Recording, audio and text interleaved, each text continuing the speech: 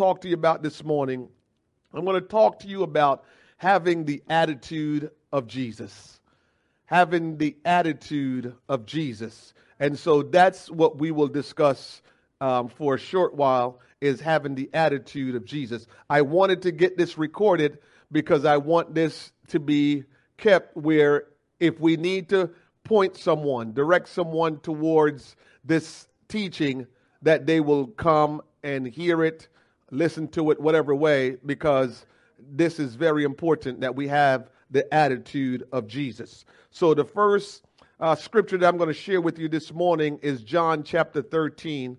And I'm going to read John chapter 13, verse 1 through 16. And we're going to be talking about having the attitude of Jesus. And so in verse number 1, it says in John chapter 13, "Now before the feast of the Passover, when Jesus knew that his hour was come, that he should depart out of this world unto the Father, having loved his own which were in the world, he loved them unto the end. And supper being ended, the devil having now put into the heart of Judas Iscariot, Simon's son, to betray him. Jesus, knowing that the Father had given all things into his hands, and that he was come from God, and went to God. He riseth from supper, and laid aside his garment, and took a towel, and girded himself. After that he poured water into a basin, and began to wash the disciples' feet, and to wipe them with the towel wherewith he was girded. Then cometh he to Simon Peter, and Peter said unto him, Lord, dost thou wash my feet? ? Jesus answered and said unto him, What I do thou knowest not now, but thou shalt know hereafter. Peter said unto him, Thou shalt never wash my feet. Jesus answered him, If I wash thee not, thou hast no part with me. Simon Peter said unto him, Lord, not my feet only, but also my hands and my head.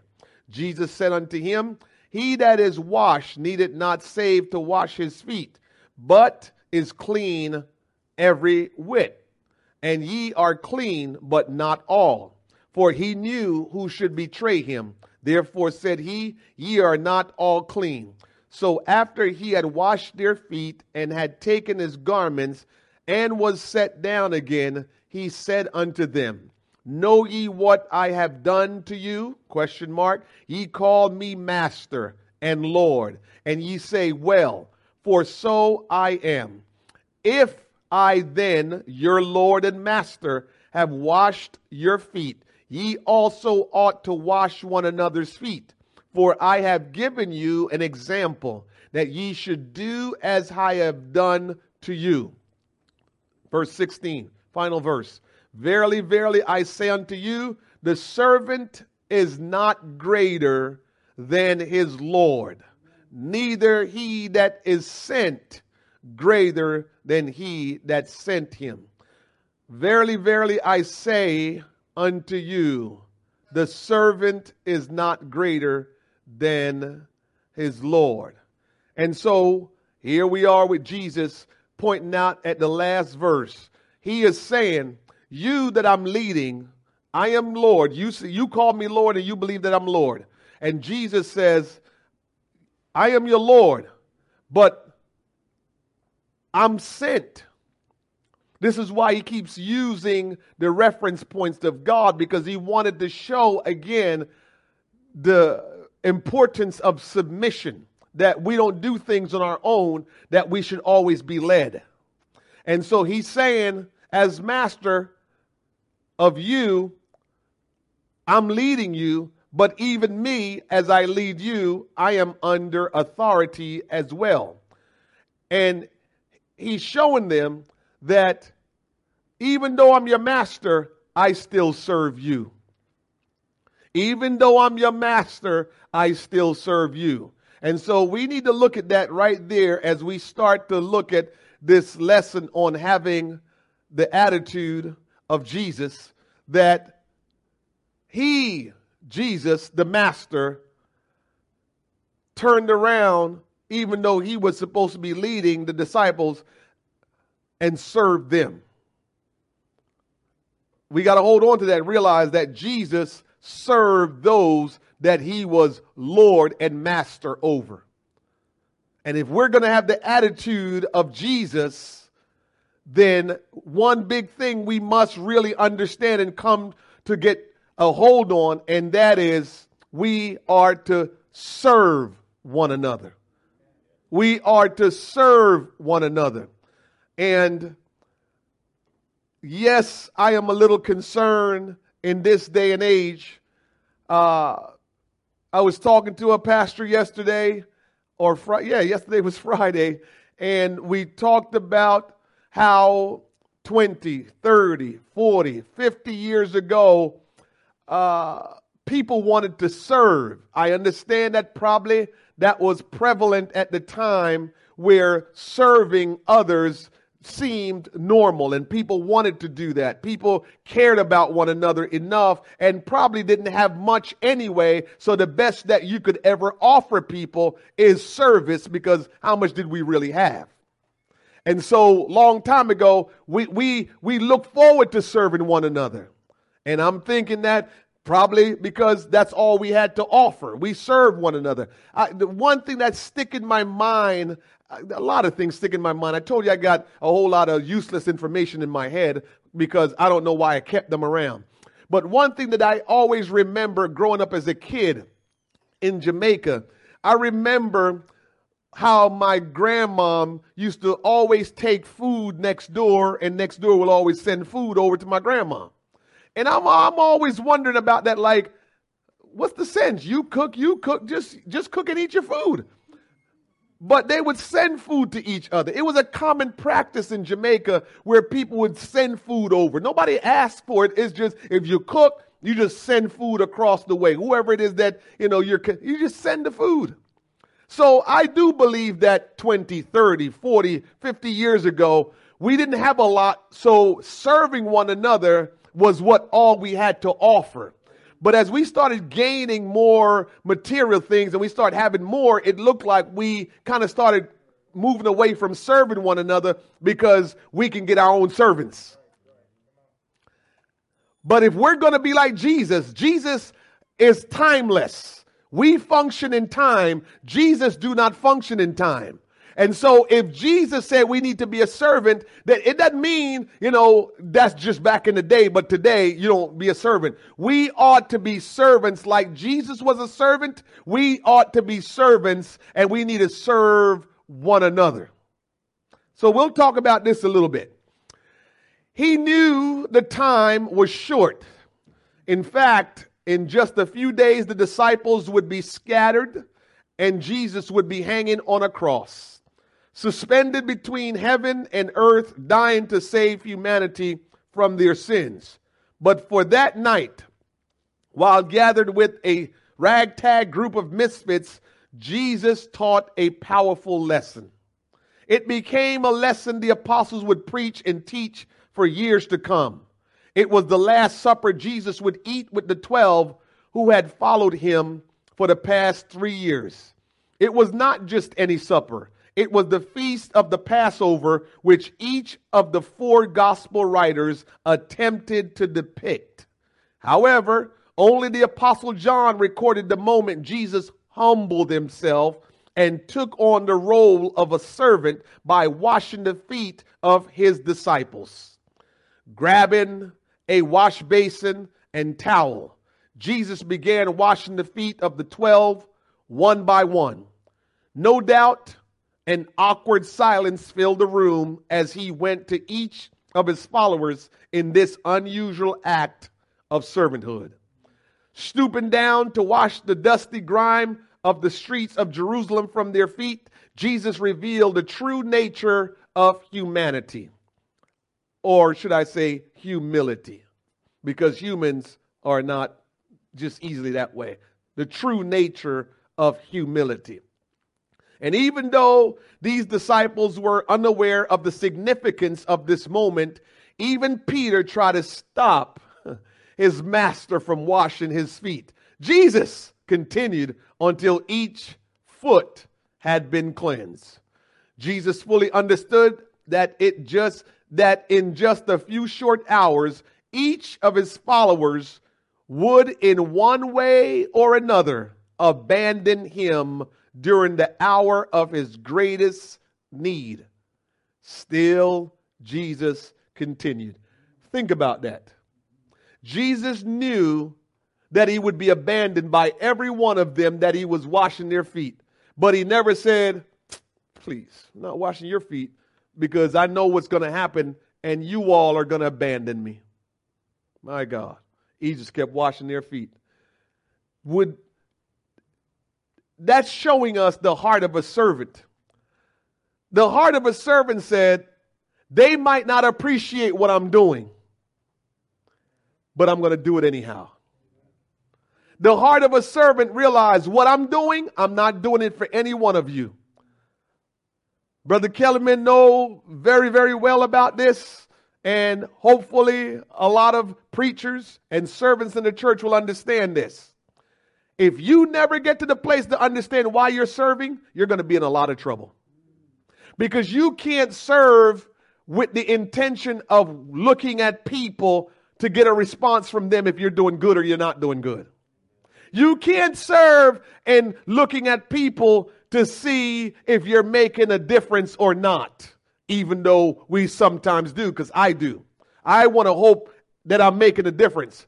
And the days when I think I'm not making a difference, that can be a very distraught day, a day where you feel like, my goodness, I'm not making a difference. And when you begin to get in your feelings that you feel like you're not making a difference, the Lord always swoop in and remind me, who are you serving, them or me?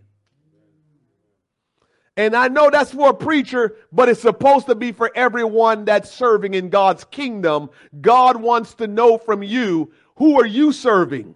Them or him? And that's what he wants to know. Remember, I told you, and I will continue to tell you, I tell you all some things that is so pertinent that I hope I will see them practice one day because they're so helpful. And remember, I told you a long time ago that submission, if you really understand it, it's not that hard when you understand that when you submit to authority, you are really submitting to Christ. People like to look at the man or the woman and thinking, well, they're not this and they're not that, so why should I submit to them? You missed the point. You missed the point. Because the point is, we submit because we're obeying him. We submit because we have faith and we know he will not let anyone destroy us when all we're doing is obey him. So it's not hard to submit to a man of God or a woman of God when I really trust God. So when people don't submit, what they're really saying is, I don't really trust God. Take that to the bank. I don't care how you fix it. I don't care how you try to explain it. When you do not submit to a man of God that God has chose to lead a flock, when you do not submit, all you're really saying is, I do not trust God. That's it. There's no other answers. At first, the disciples were uncertain as to Jesus's intent. They were so caught up in the event of recent days that they mistook his act of servanthood as being somewhat of an insult to their intelligence. As Jesus approached Peter, the obstinate disciple drew back quickly and declared he would never allow Jesus to wash his feet. Jesus replied, shocked Peter, as well as the other disciples. If I do not wash your feet, you have no part with me. Peter swiftly recanted, Lord, not my feet only, but also my hands and my head. Every time I read that text, I get a big smile on my face because I can just see any one of us, including myself, because I can just see it. I think that's one of the things that Peter have done that I think I would do. Now, I'm not like Peter because Peter is really, emotional. But that part, I see myself in that, where my master, my savior, come over to me to wash my feet. And I'm like, oh man, no, you can't wash my feet. You the master. You the creator. You God manifest in flesh. No, you can't. No, Lord, you can't wash my feet. And then he says, Wayne, if I don't wash your feet, you will not have any part in me. All right. My bad. Go ahead, Lord. Go ahead. Just give me a shower. I can see myself doing that because I wouldn't want him washing my feet either. So I understand that Peter did that.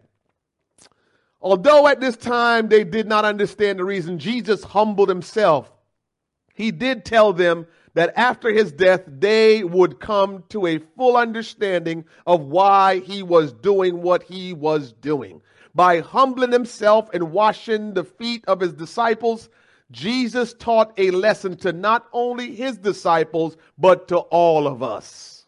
We must recognize how vital it is to fulfill the role of a servant and humble ourselves as Jesus portrayed in John chapter 13. It is not enough for us to profess we are Christians. We must also show the world and each other the impact Jesus is making in our lives. Church, I can't say it enough. We cannot just keep going around telling people that we're Christians and that we believe. We see it so often now, Brother Darrell. Everybody is professing as long as they go to church. There's this show on one of the stations that's called Crisley's Know Best. And it's a family that is well-to-do. But one of the biggest thing with their whole thing is that they are people of faith. They're people of faith. But you hear them make snide remarks. They do a little bit of cursing. They put tattoos on their bodies and different things like that. But they're people of faith. And it just embodies what our world is saying today, that they believe in Jesus, that they are Christians, but you can't find any place where they're letting Jesus come from their life. And the way you're going to do that is by being like him. And what did he do? He was a servant. And so everybody's professing to be a Christian, and I have faith and I believe, and you don't want to be rude, but you want to stop and say, well, show me your works as a servant like Jesus was, since you say you're a Christian. Show me those works. And we cannot be a church that say we're Christians and then say, but I'm kind of busy, so I don't have time to really do this. If we're going to be Christians, remember I told you the scripture says, prove all things. That's the word of God. So how do we prove we're Christians? Because the bottom line is people show up to our church services all the time that are not Christians. So you showing up don't say that you are a Christian. People that are not Christians can praise God. So you can't say, well, I praise God. Do you understand that praise is automatic? This is why worship is so challenging, because worship is not automatic. But praise is automatic, because as soon as somebody does something for you, you praise them because you're selfish. You glad you got something. So whether it's God or another person, you will automatically praise someone because of what they have done for you. So everybody can praise God. Because at some point in time, you hear people say, thank you, Jesus. So somebody can walk in here and not be a Christian and be here. Somebody can come in here and praise God and not be a Christian. So what are we proving? How do we prove that we're Christians? The only way we're going to prove we're Christians is because we will behave and conduct our life like Jesus did his life. He became a servant, and we should be servants. We have to look in our life and say, how am I serving in God's kingdom? That is a must, because that's what Jesus did. And if we're going to be like him, we're going to have to serve. Paul began a discourse on the importance of having the mind of Christ in Philippians 2:5-8.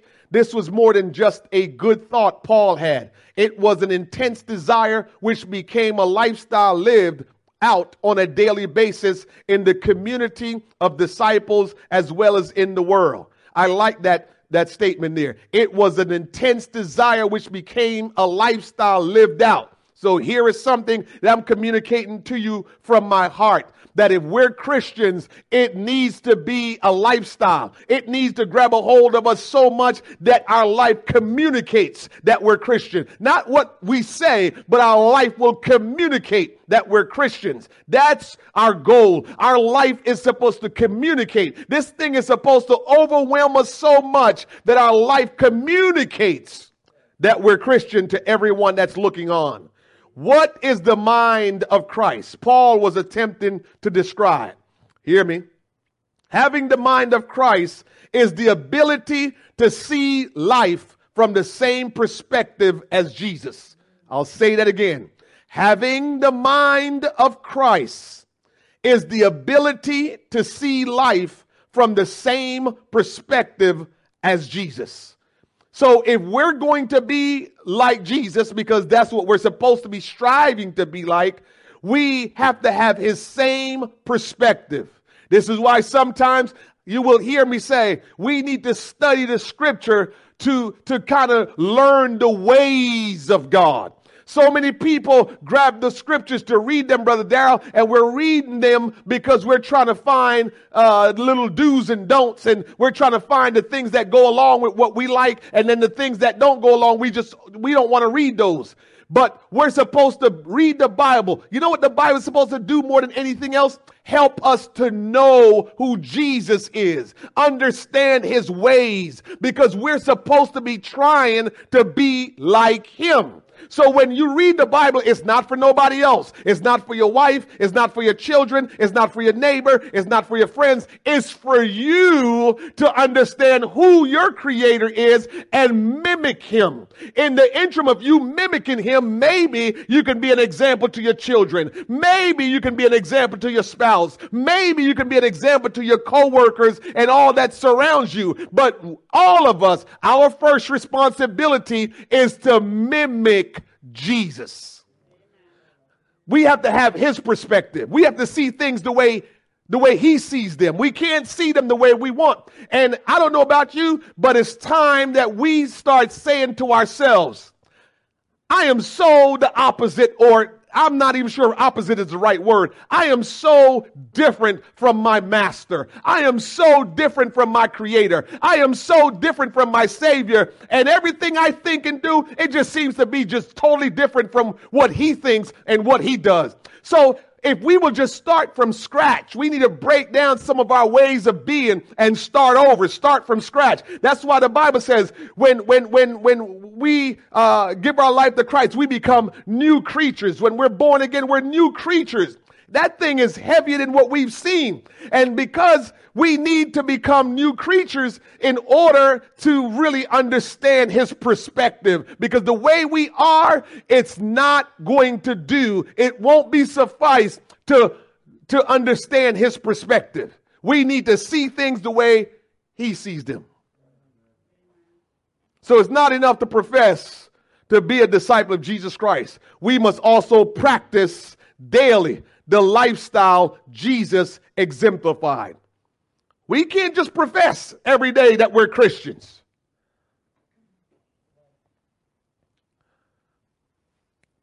We have to be careful that we don't become religious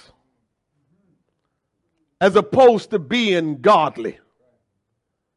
I'm going to tell you what religion is. Religion is, I come to the house of God, I take notes, I come to the house of God, I pray, I read my Bible whenever, in the morning or whatever, and I pray. That's religious. You wake up, you pray, you read your Bible, you come to the house of God, you praise God. That's religion.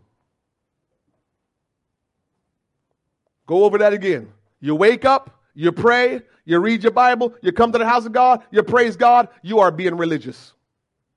How can you say that, preacher? Go check Islam. Go check Judaism. Go check Mormonism. Go check Seventh-day Adventists. Go check them all and see if they don't all do that. They all do it. And we say they don't have the truth. So if we're living like those that don't have the truth, what are we? Not because we know there's one God, not because we know that you must be filled with the Holy Ghost with evidence of speaking in tongue, not because we know holiness and righteousness is right, but if we're just living like all the other religious groups, then what are we? Religious. Now, when we start mimicking Jesus, when we start living like Jesus lived when he was on earth, now we become disciples of Jesus Christ. Now we say, oh no, I am not religious. I'm following Jesus. You cannot be religious following Jesus. You can't. Because you can't be religious loving people. You can't be religious serving people. Because God will see to it. If you're religious, he will see to it that he's going to give you a hard case to love. You can't be religious following Jesus.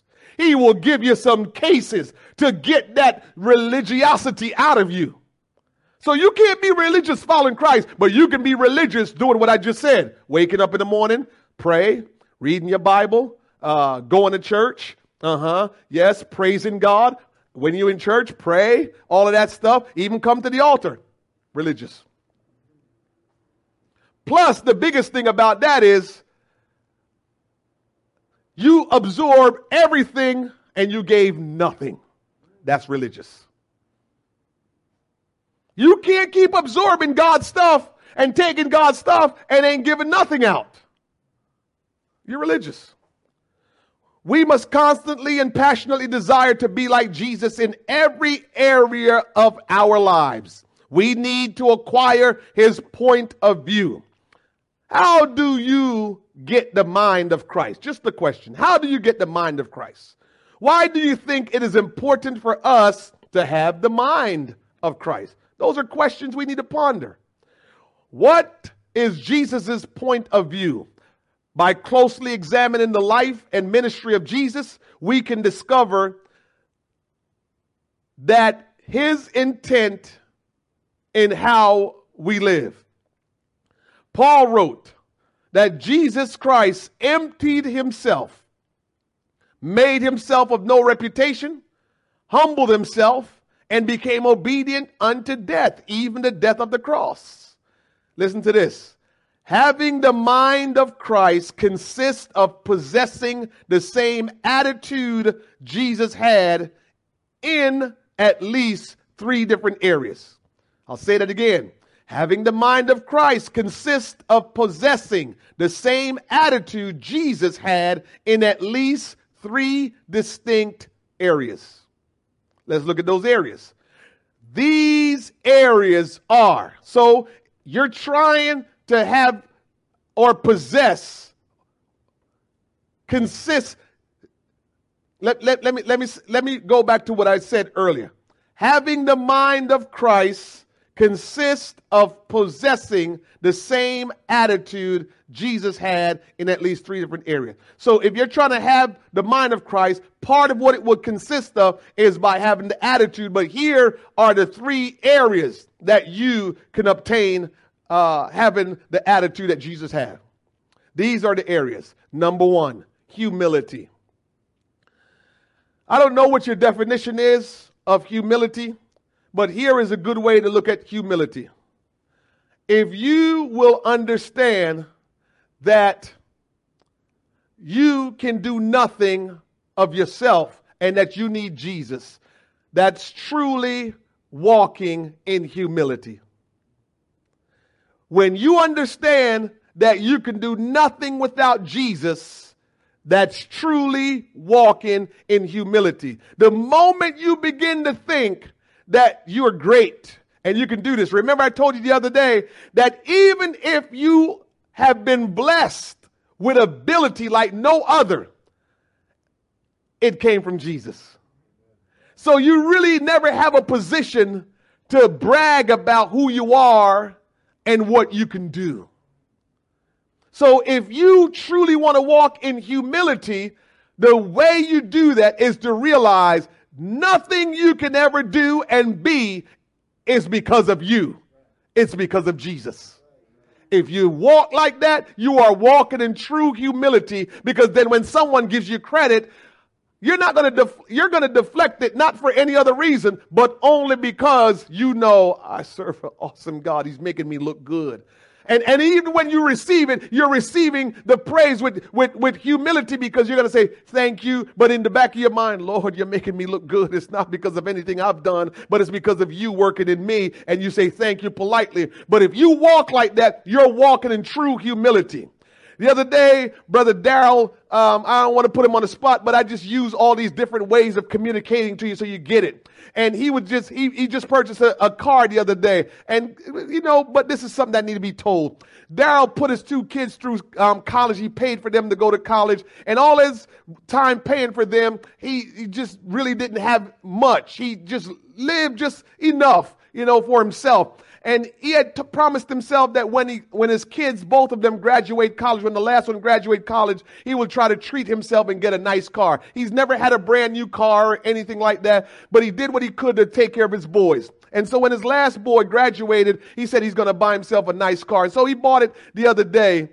And I just watched him. I'm talking to him and we're looking at the car. And Darrell just looked at me, just so humbly said, man, it was God that worked this out. And that's what I'm talking about when I say humility.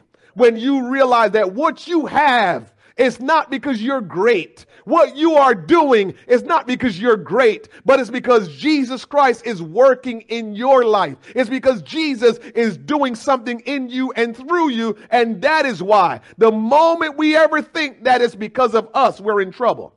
So the first area to really have the mind of God and to really have his attitude is to have humility. The second thing is to have compassion for the lost. That's a big one.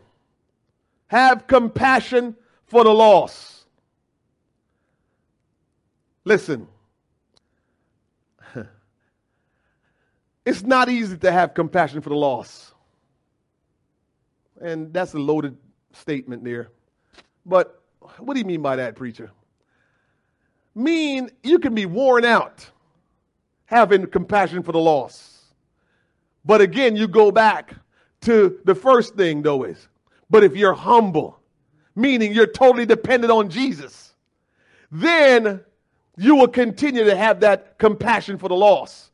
Because sometimes it's like your heart is being ripped out when you want to see people. I just made a statement the other day when I told you, I said, man, it's driving me crazy. It's driving me bananas.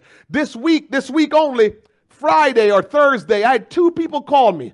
I had a woman call me and said she'd been talking to another woman that's really going through it, that's struggling. She said, can I give her your number? She said she want to talk to a pastor. I said, give her my number. Then I had a brother call me, text me and says, hey, my wife was talking to a lady. She's going through it and just want to know, can she call you? I said, tell her to call me.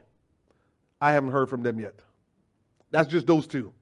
But I'm telling you, I look out all the time, whether it's my family member, people I work with, people I'm close to, our neighbors, people in church, whatever it is, I look out and I see people are struggling and going through, and life is a challenge for them. They're hurting, they're frustrated, and they're going through a lot of things, but they won't reach out to Jesus. And I'm just like dying inside, like, God, I don't get it. I don't understand it. You are the source and the answer, and they know it, but they won't reach out to you. But the way I keep myself humble is because I realize it's nothing I can do about it. So I need to still keep having compassion because I can't do anything about it. And the bottom line is those individual and Jesus is the one that will work together for their situation to change. So we can point them to Jesus.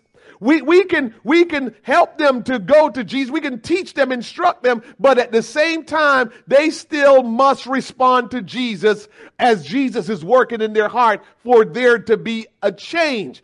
You have to guard against not getting bitter with people because the answer is so right there, and you have given them the answer and they still won't respond.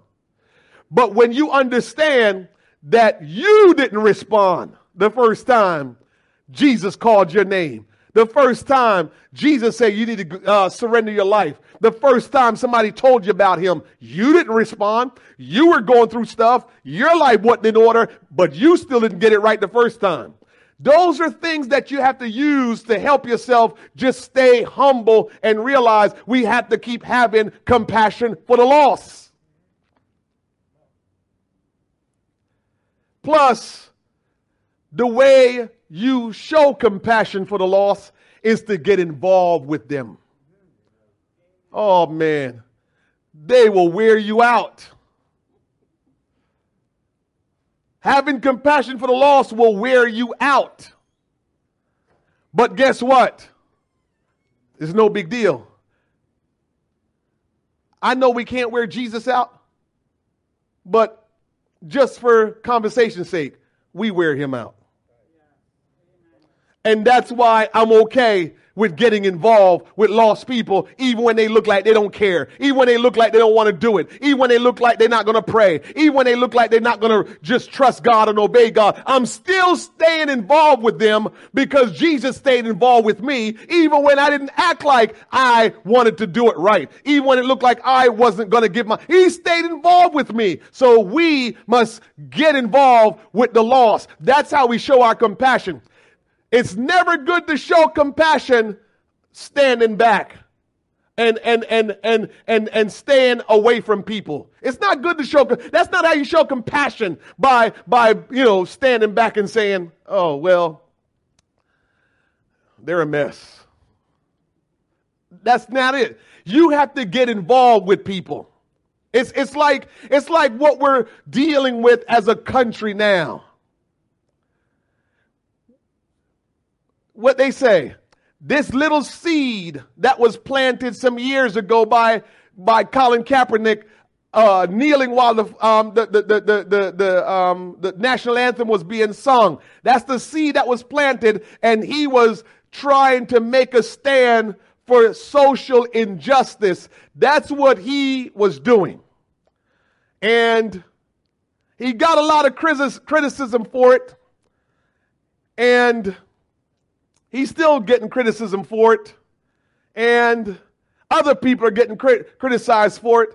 And I'm not going to get into the criticizing or not criticizing part, but what I will get into is I'm the kind of guy that I would rather just get involved in trying to help and not have to make a stand. It's not me. I'm always about how do I make a difference? How do I help this situation?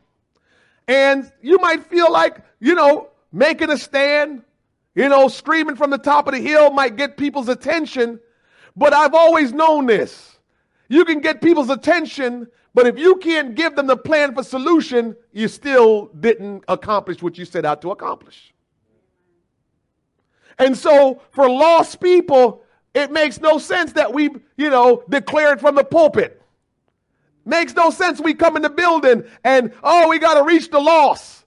And we claim that's compassion when we never get involved with reaching the lost. When we never get involved with where they are. Do we go where they are? This is why home Bible study is so important. We call it home Bible study because why? One of the reasons why it's home Bible study is we want to get to where they are. And too often we want people to come to where we are. But if we really have compassion for the lost and we're trying to reach them, we need to get to them where they are, because sometimes they won't come through the doors. Sometimes they will not come see you. You got to go where they are. When you have compassion, you will go where they are. But if you just declaring something, you stand off and, hopefully they'll come. You need to get saved. Well, how about you show them how to get saved? The third thing, we must have a total dependence on God. A total dependence on God.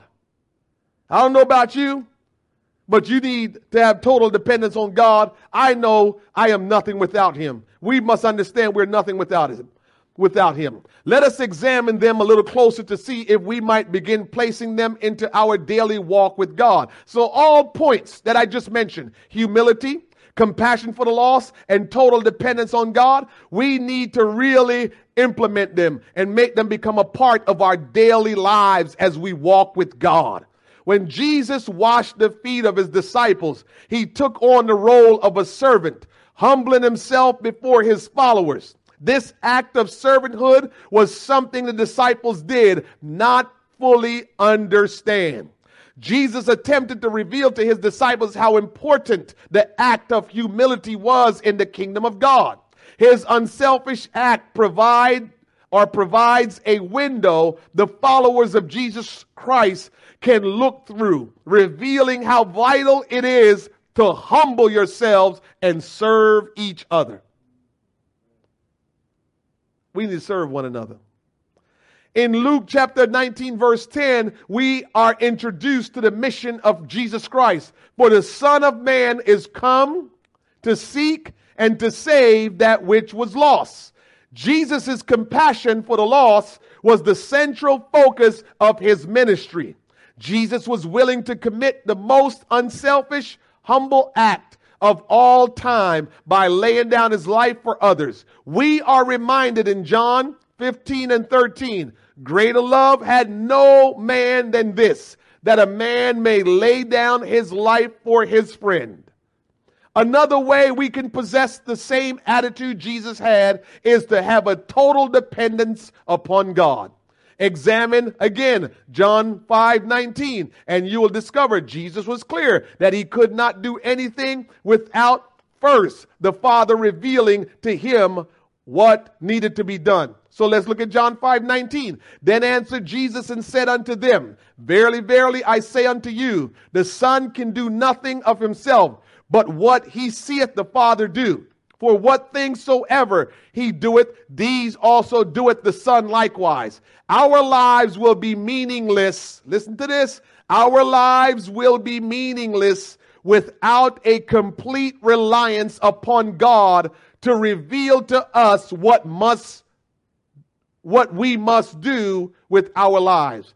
So if our lives are not dependent upon God, it's meaningless.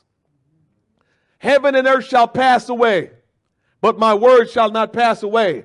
Only what we do for Christ will last. And so the bottom line is, it's only our dependence upon Jesus, our reliance upon his instruction. Only that will reveal in our lives that will make a difference.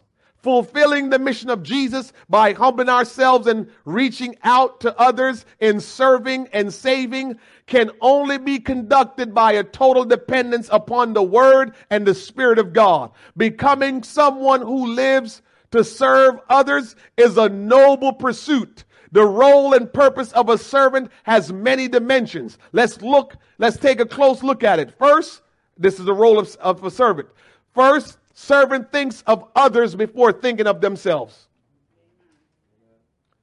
Servants think of others before thinking of themselves. That's Philippians 2 and 3. It tells us, let nothing be done through strife or vainglory, but in lowliness of mind, let each esteem other better than themselves. Second, servants lower themselves to lift others up. Servants lower themselves to lift others up.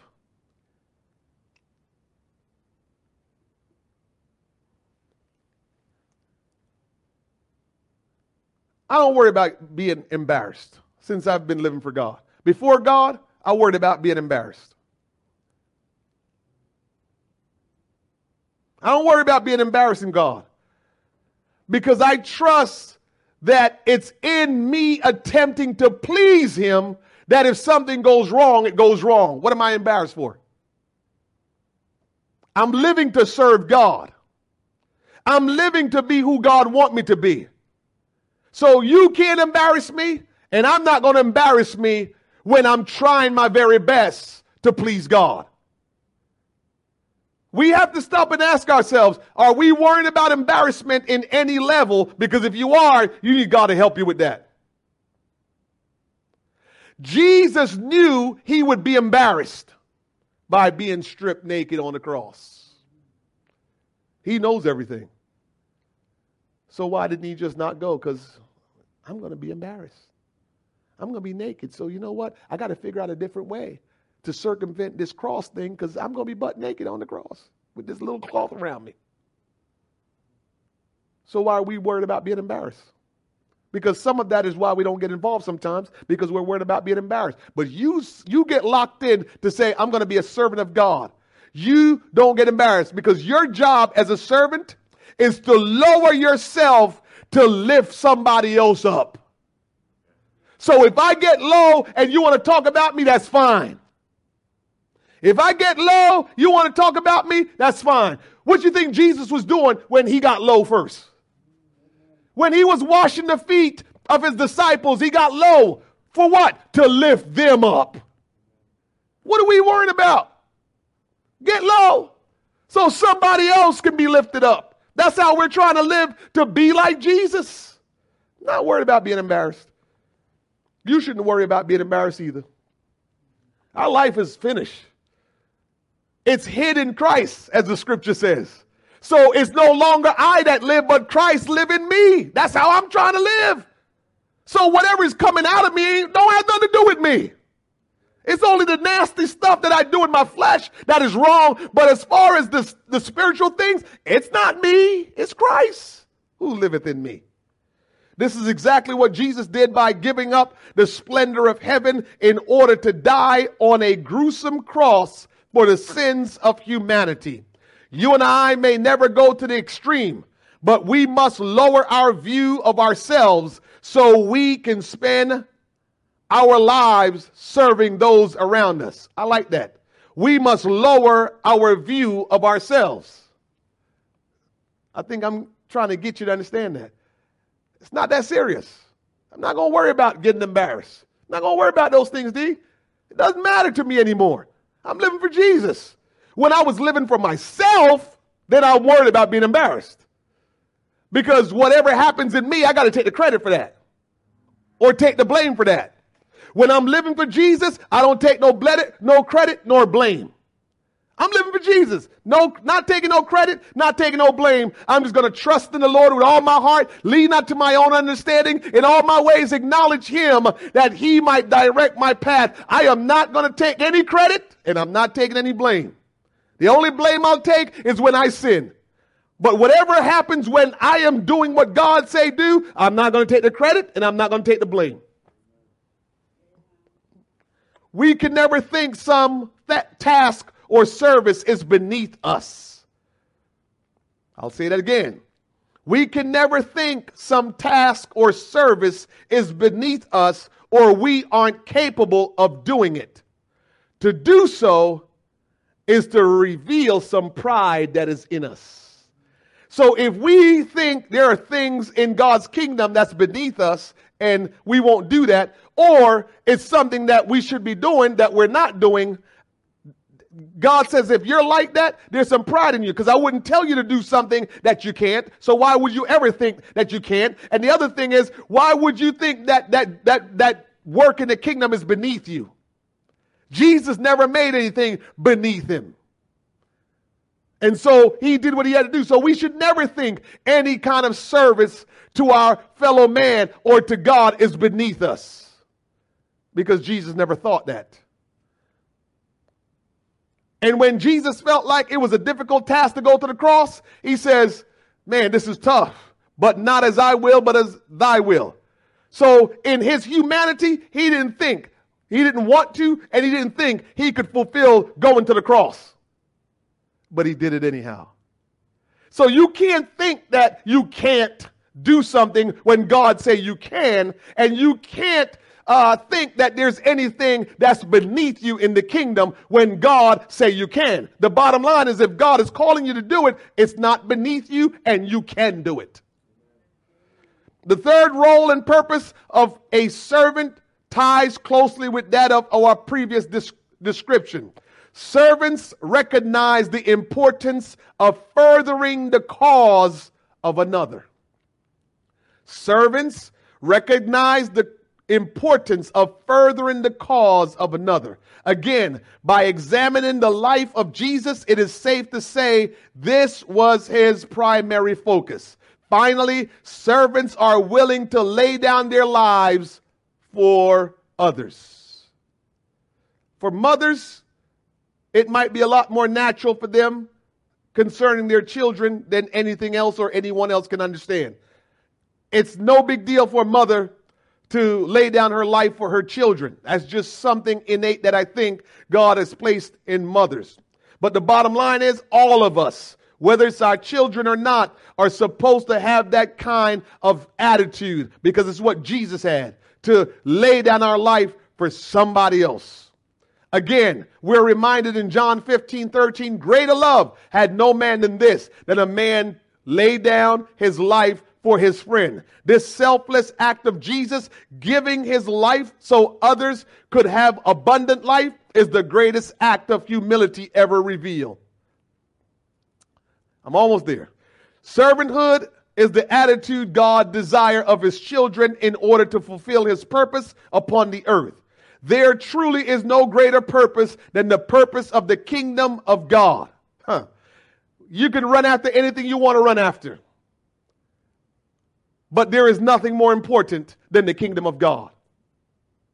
Jesus declared that we are to seek first the kingdom of God and his righteousness. This is primarily accomplished in three distinct manners. First, by being a servant, we give glory to God. Therefore, when he was gone out, Jesus said, now is the Son of Man glorified, and God is glorified in him. If God be glorified in him, God shall also glorify him in himself, and shall straightway glorify him. That's John 13:31-32. Second, we must also understand that by being servants, we identify with our master and seek to fulfill the purpose he came to fulfill by helping to seek and to save the lost. The entire mission of Jesus can be summed up in Luke 19:10. It behooves us to put on the same attitude by investing our life in the work of serving and discipling others. By being servants, we follow the pattern Jesus set forth by being obedient and humbling ourselves. The entire ministry of Jesus was spent training and leading his servants or his disciples, teaching them the importance of being obedient to God and serving others in such a way it revealed they were disciples of Christ. So I'm telling you this, we're supposed to serve in such a way that people will say, you are the disciples of Christ. That's how we're supposed to serve. You don't have to go around telling people you saved. You don't have to go around telling people you're a Christian. You don't have to go around telling people there's one God. You don't have to go around telling people that I go to church. If you begin to serve like Jesus Christ served when he walked this earth, people will have to take stock and say, who are you? You got to be a child of Christ. You've got to be somebody because you're just different. Man, I want to get to that place where I serve. I do God's will so much that somebody will know that, no, you're different. You're from God. You're somebody else. Let this mind, this is Philippians 2:5, let this mind be in you, which was also in Christ Jesus, who being in the form of God, thought it not robbery to be equal with God, but made himself of no reputation, and took upon himself the form of a servant, and was made in the likeness of men, and being found in fashion as a man, he humbled himself and became obedient unto death, even the death of the cross. Fully becoming a servant does not happen overnight. We must constantly be fighting against the spirit of this age that promotes the elevation of self. If you're not careful as a Christian, you will just be consumed by the whirlwind of this world, which is to be consumed with yourself, what you want, how you feel, your situation, and not be focused on serving Jesus Christ. How then can we take on the role of a servant? Primarily, Jesus revealed two distinct paths we must traverse in order to fulfill the role of a servant. Path number one is found in Matthew 20:25 through 28, and instruct us that those who will be great must first learn to serve. Now, I know what you're saying. I don't want to be great. I'll tell you something about that. Each of us has dreams of greatness. So if you say you don't want to be great, you're lying. Okay, preacher, what do you mean by that? We all want to be great parents. Who don't want to be a great parent? We all want to be great parents. If you work a job, you want to be a great employee. If you're a leader, back to parents or any other form of leader, you want to be a great leader. If you're a man, you want to be a great man. If you're a woman, you want to be a great woman. So all of us want to do great things. We want to be great at something. So we just need to accept that we have that in us to say, I want to be great at something. Whoever wants to become great among you must be your servant. That's the word of God. Not my word. Just as the Son of Man did come to serve, or he came not to be served, but to serve, and to give his life a ransom for many. The second path is found in Matthew 23:11 through 12, where Jesus proclaimed that those who will be exalted must humble themselves. So if you're going to go up, what the old timers like to say, Brother Kellerman, the best way to go up is to go down. I think we know that by now. Get on your knees and pray. Get on your knees and wash somebody's feet. While warning people about the hypocrisy of the Pharisees, Jesus instructed his listeners to put on humility. Again, the desire to be lifted up is in all of us.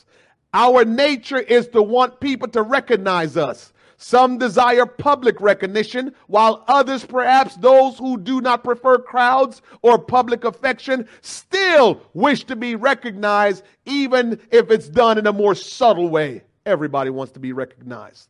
Recognizing our human tendencies, Jesus addressed the dangerous path of exalting oneself. His sermon hinted at the ancient proverbs. Pride goes before destruction, and haughtiness before a fall. Proverbs 16:18. According to Jesus, the kingdom of God has little room for those who wish to elevate themselves. For those who exalt themselves will be humbled, but those who humble themselves will be exalted. Matthew 23:12. These two approaches may be foreign to the thinking of our culture, but each possesses the proper pathway of servanthood in the kingdom of God. To show forth the love of Christ in today's world, we must strive to be more like Jesus by humbling ourselves and serving others within and without the church. So when you serve others, it's not just when you're inside these four walls. It's not just serving the people in the church, but it's serving people that are not even a part of the church. So you got to serve both. And so I bring this all to a close. I know you all didn't think I was going to be doing this long, but I told you before I started, I'm speaking my heart of what I feel, because I just believe that the church we need to get going. Not just this local church, but the church in general, but also this local church. I just think that we're hearing too much and we're doing very little with what we're hearing. And I pray that hopefully this will help all of us to get moving. Listen to this. The tragic end of the doomed sea vessel, the Titanic, is one of the most horrific events in history.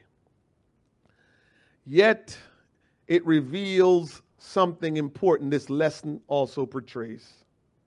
According to survivors' accounts, the women and children first convention was observed with almost no distinction, particularly among the upper class. The statistics make this plain. In the first class on the ship, every child was saved, as were all but 5 of the 144 women. So on the Titanic, in first class, every child that was on board and every lady except for 5 that were on board were saved on the Titanic. 3 of those 5 women who weren't saved chose to die with their husbands. I don't know about the other 2. By contrast, 70% of the men perished. In second class, 80% of the women were saved, but 90% of the men drowned. The men on the first class list of the Titanic ship virtually made up Forbes 400 at that time. John Jacob Astor, reportedly the richest man of his day, is said to have fought his way to a lifeboat, put his wife in it, and then stepped back and waved goodbye. Picture that. On the Titanic, excuse me. He had money, so they probably moved out his way. And when he got to the lifeboat, come on, honey. And he put her in. She probably thought he was coming in with her. Love you. So other women can get in the lifeboat. That's what he did. Benjamin Guggenheim similarly refused to take a seat, saying, "Tell my wife I played the game out straight and to the end. No woman shall be left on board this ship because Benjamin Guggenheim was a coward." So he made sure, Guggenheim made sure not one woman would drown under his watch. And he wasn't the captain. In other words, some of the most powerful men in the world adhered to an unwritten code of honor, even though it meant death for them. What a powerful lesson in how we must also give our lives for others. These men were not Christians, I don't think. Maybe they were. But these were men on the Titanic that realized the women and the children need to live.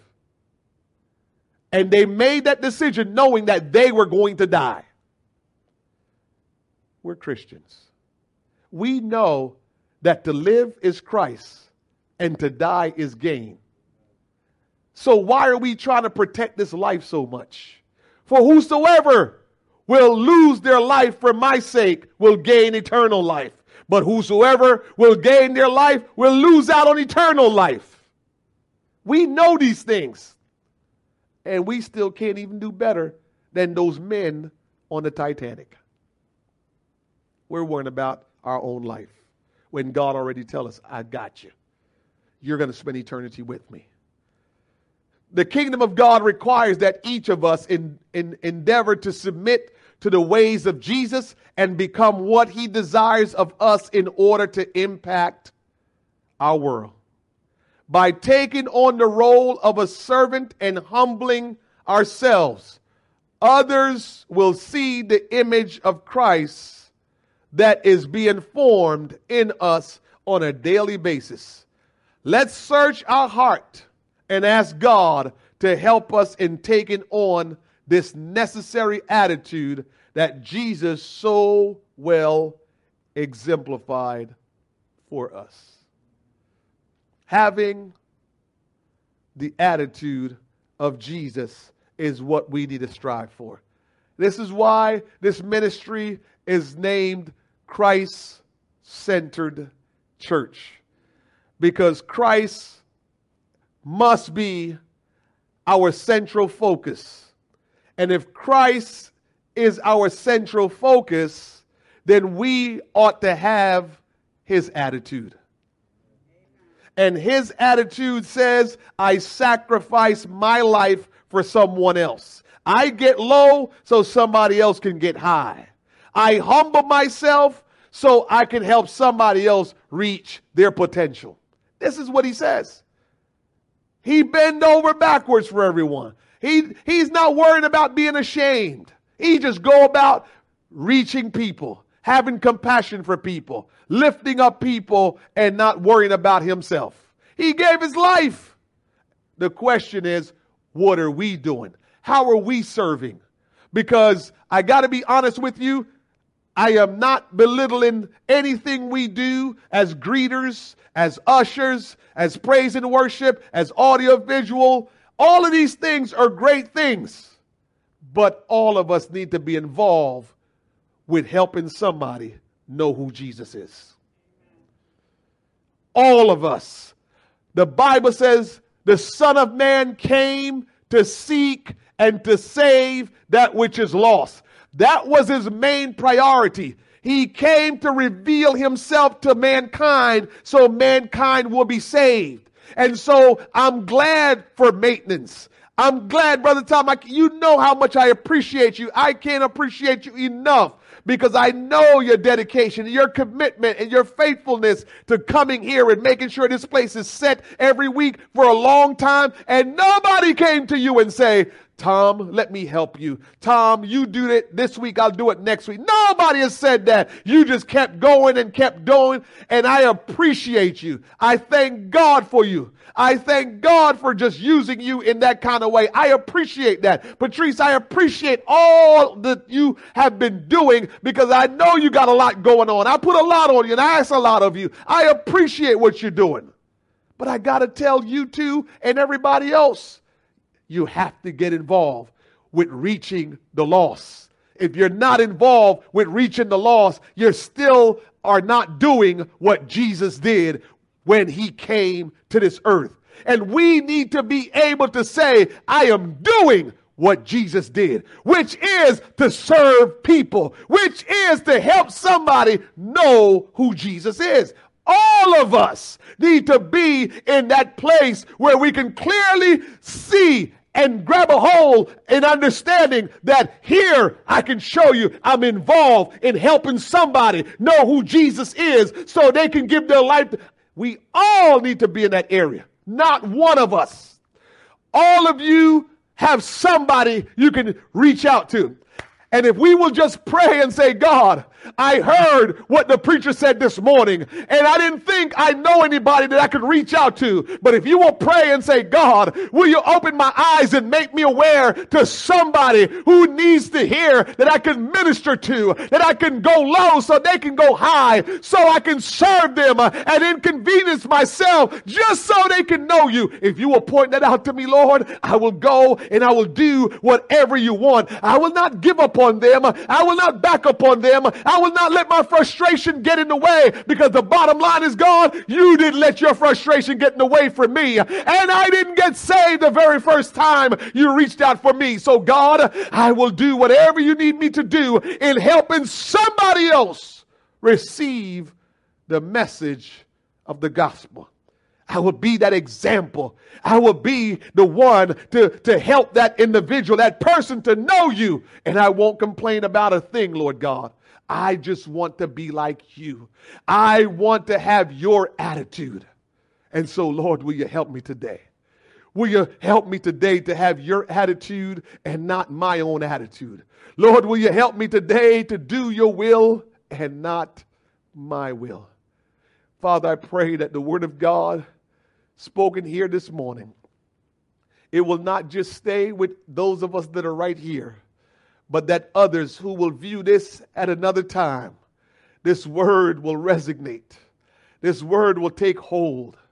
This word, Almighty God, will truly, oh God, work in every one of our hearts and cause us, oh God, to start doing the things that make us like you, that will move so greatly in our heart that, Lord, we will begin to do the things that will cause us to have an attitude that you have, Lord God, will cause us to begin to be like you. Father, we've been saying this for so long. I want to be like Jesus. But God, forgive us because we declare it, but we have not put the work in to be like you. I pray, Father, that those that will view and hear this word, Lord God, will say, God, no longer will I make that declaration, but Lord, I will begin to do what is necessary to be like like you. Oh God, will you help us today? Will you help us, Almighty God, that the words that's been spoken, Lord, will grab a hold of us. It will just take hold of us, Lord God, that we can't get away, that we can't escape it, Lord, but we will have to submit to it.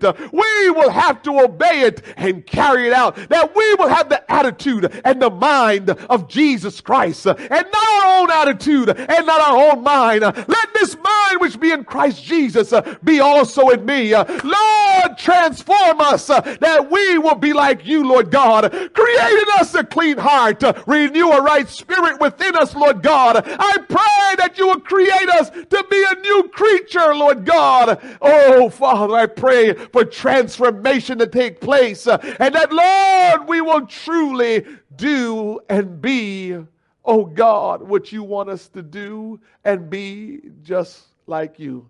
Bless us today, Lord God, as we go about our ways today. Oh God, alert us.